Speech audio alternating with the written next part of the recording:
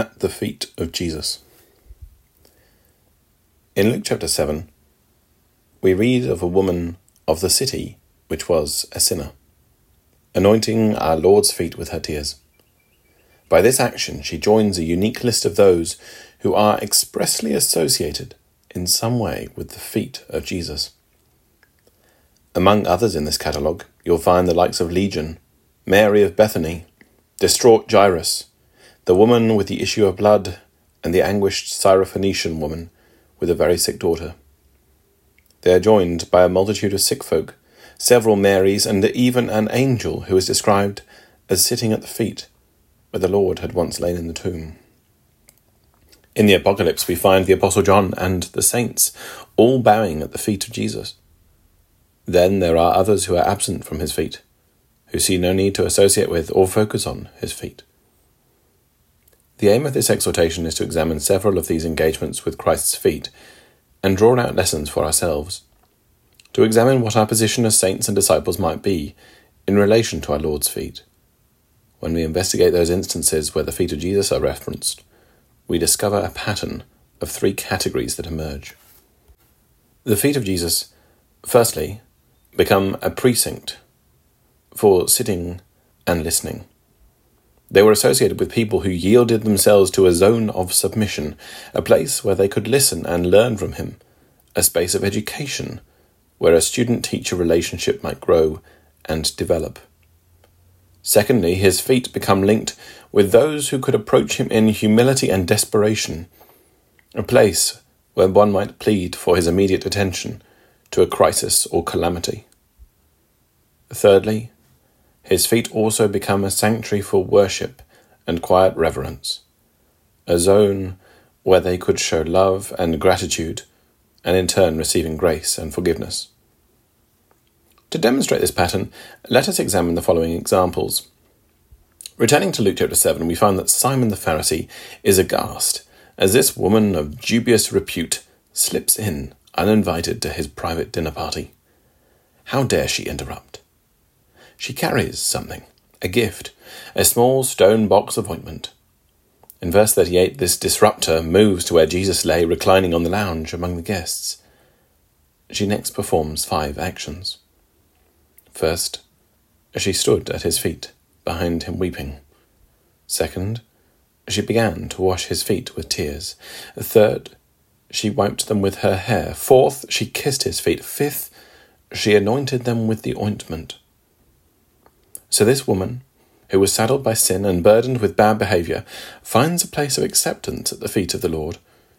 Her thankfulness and love permeate the room like the perfumed ointment she is massaging into his feet. Here, as she wipes away the excess oil with her hair, she focuses all her attention on Christ's feet. As a consequence, she is forgiven of her many sins because she loved much. This woman demonstrated extreme humility in a desperate appeal, and showing love and thankfulness, in turn received forgiveness. In Luke chapter 8, we intrepidly but curiously go out with the townsfolk to see Legion, and we are astonished. The reports are true. Here in verse 35 is that wild, wretched creature, with matted hair covered in sores, caked in filth, who screamed and moaned and terrified everyone in his vicinity.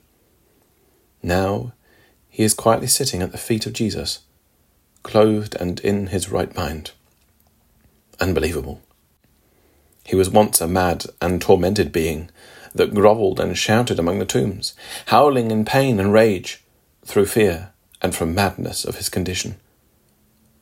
Normally out of control, fierce and unstable, to be restrained with chains, now sitting, listening to Jesus speak, clothed and in his right mind.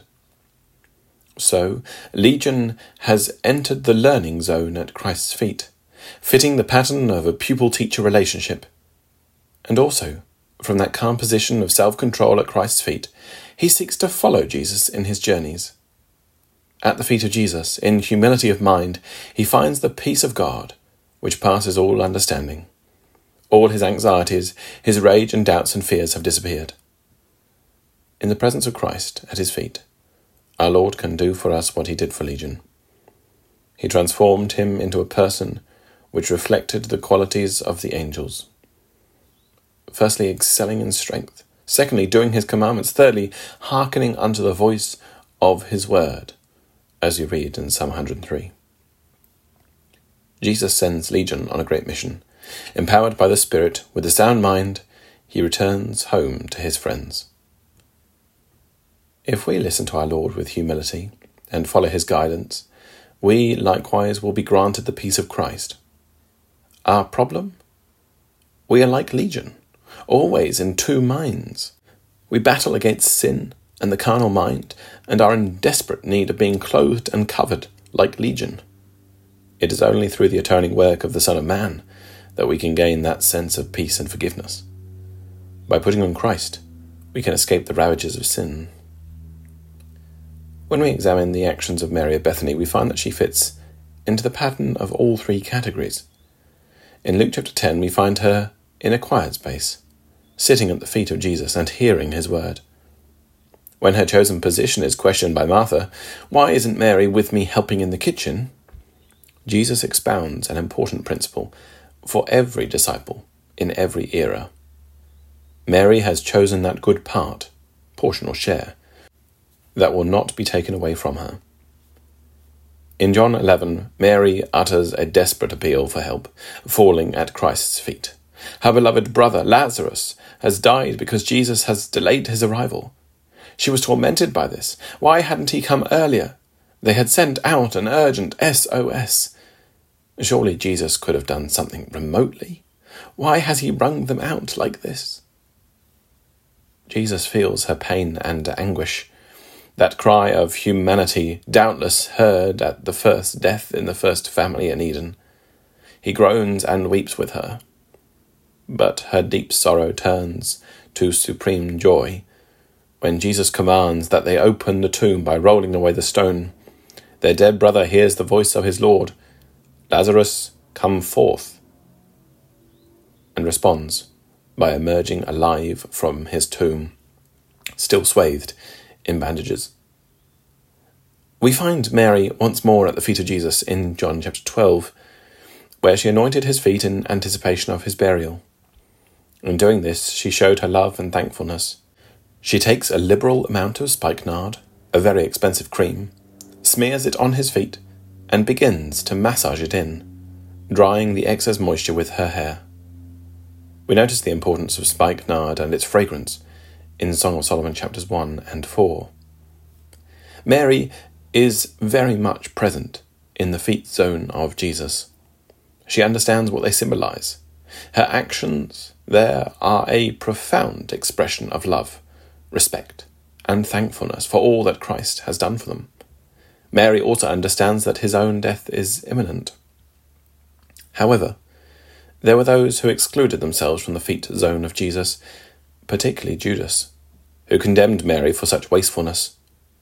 He soon excused himself from the table in the upper room in order to betray Jesus, after pocketing just 30 pieces of silver. In Luke 7, Simon the Pharisee excludes himself from the feet zone too. Jesus dropped a heavy stone of accusation on him at his failure to appreciate the love and forgiveness of a huge debt that had been amply demonstrated in his home. "Simon, you have given me nothing. No water for my feet, no welcoming kiss, and no oil for my head." Jesus turned his back on Simon to bless and forgive a great debt of sin incurred by this woman standing behind him.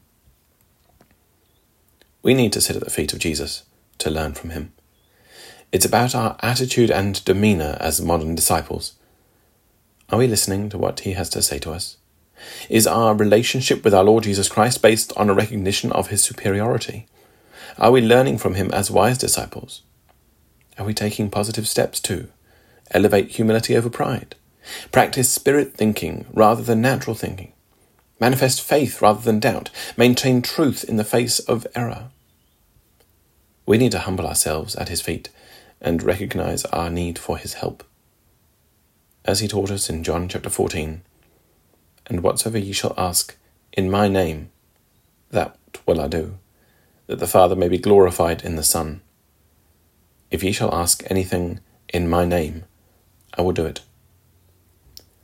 We need to find that quiet place of worship and offer our thankfulness and praise as we experience forgiveness and mercy. This should be reflected in our prayers to the Father in His name. If we confess our sins in humility at His feet, we will receive forgiveness. Our Lord offers us a hope of eternal life in the kingdom of God that will very soon be established on the earth. At that time, our Lord's feet will be markedly different. Revelation 1 showcases the united body of Christ, the one like the Son of Man, whose feet are like unto fiery brass. By God's grace, we will possess a polished, refined nature, and will form part of those bright, powerful feet to tread down underfoot wickedness as ashes. Before that time of judgment, however, we will be effusive in our praise and worship of the Lord Jesus Christ by falling down at His feet in recognition of His sovereignty and honour. So let's not exclude ourselves from Christ's feet through ingratitude or insincerity. Instead, let us sit at His feet to receive His words and humble ourselves in love and in thankfulness by treasuring the sanctuary we all have at our Lord's feet.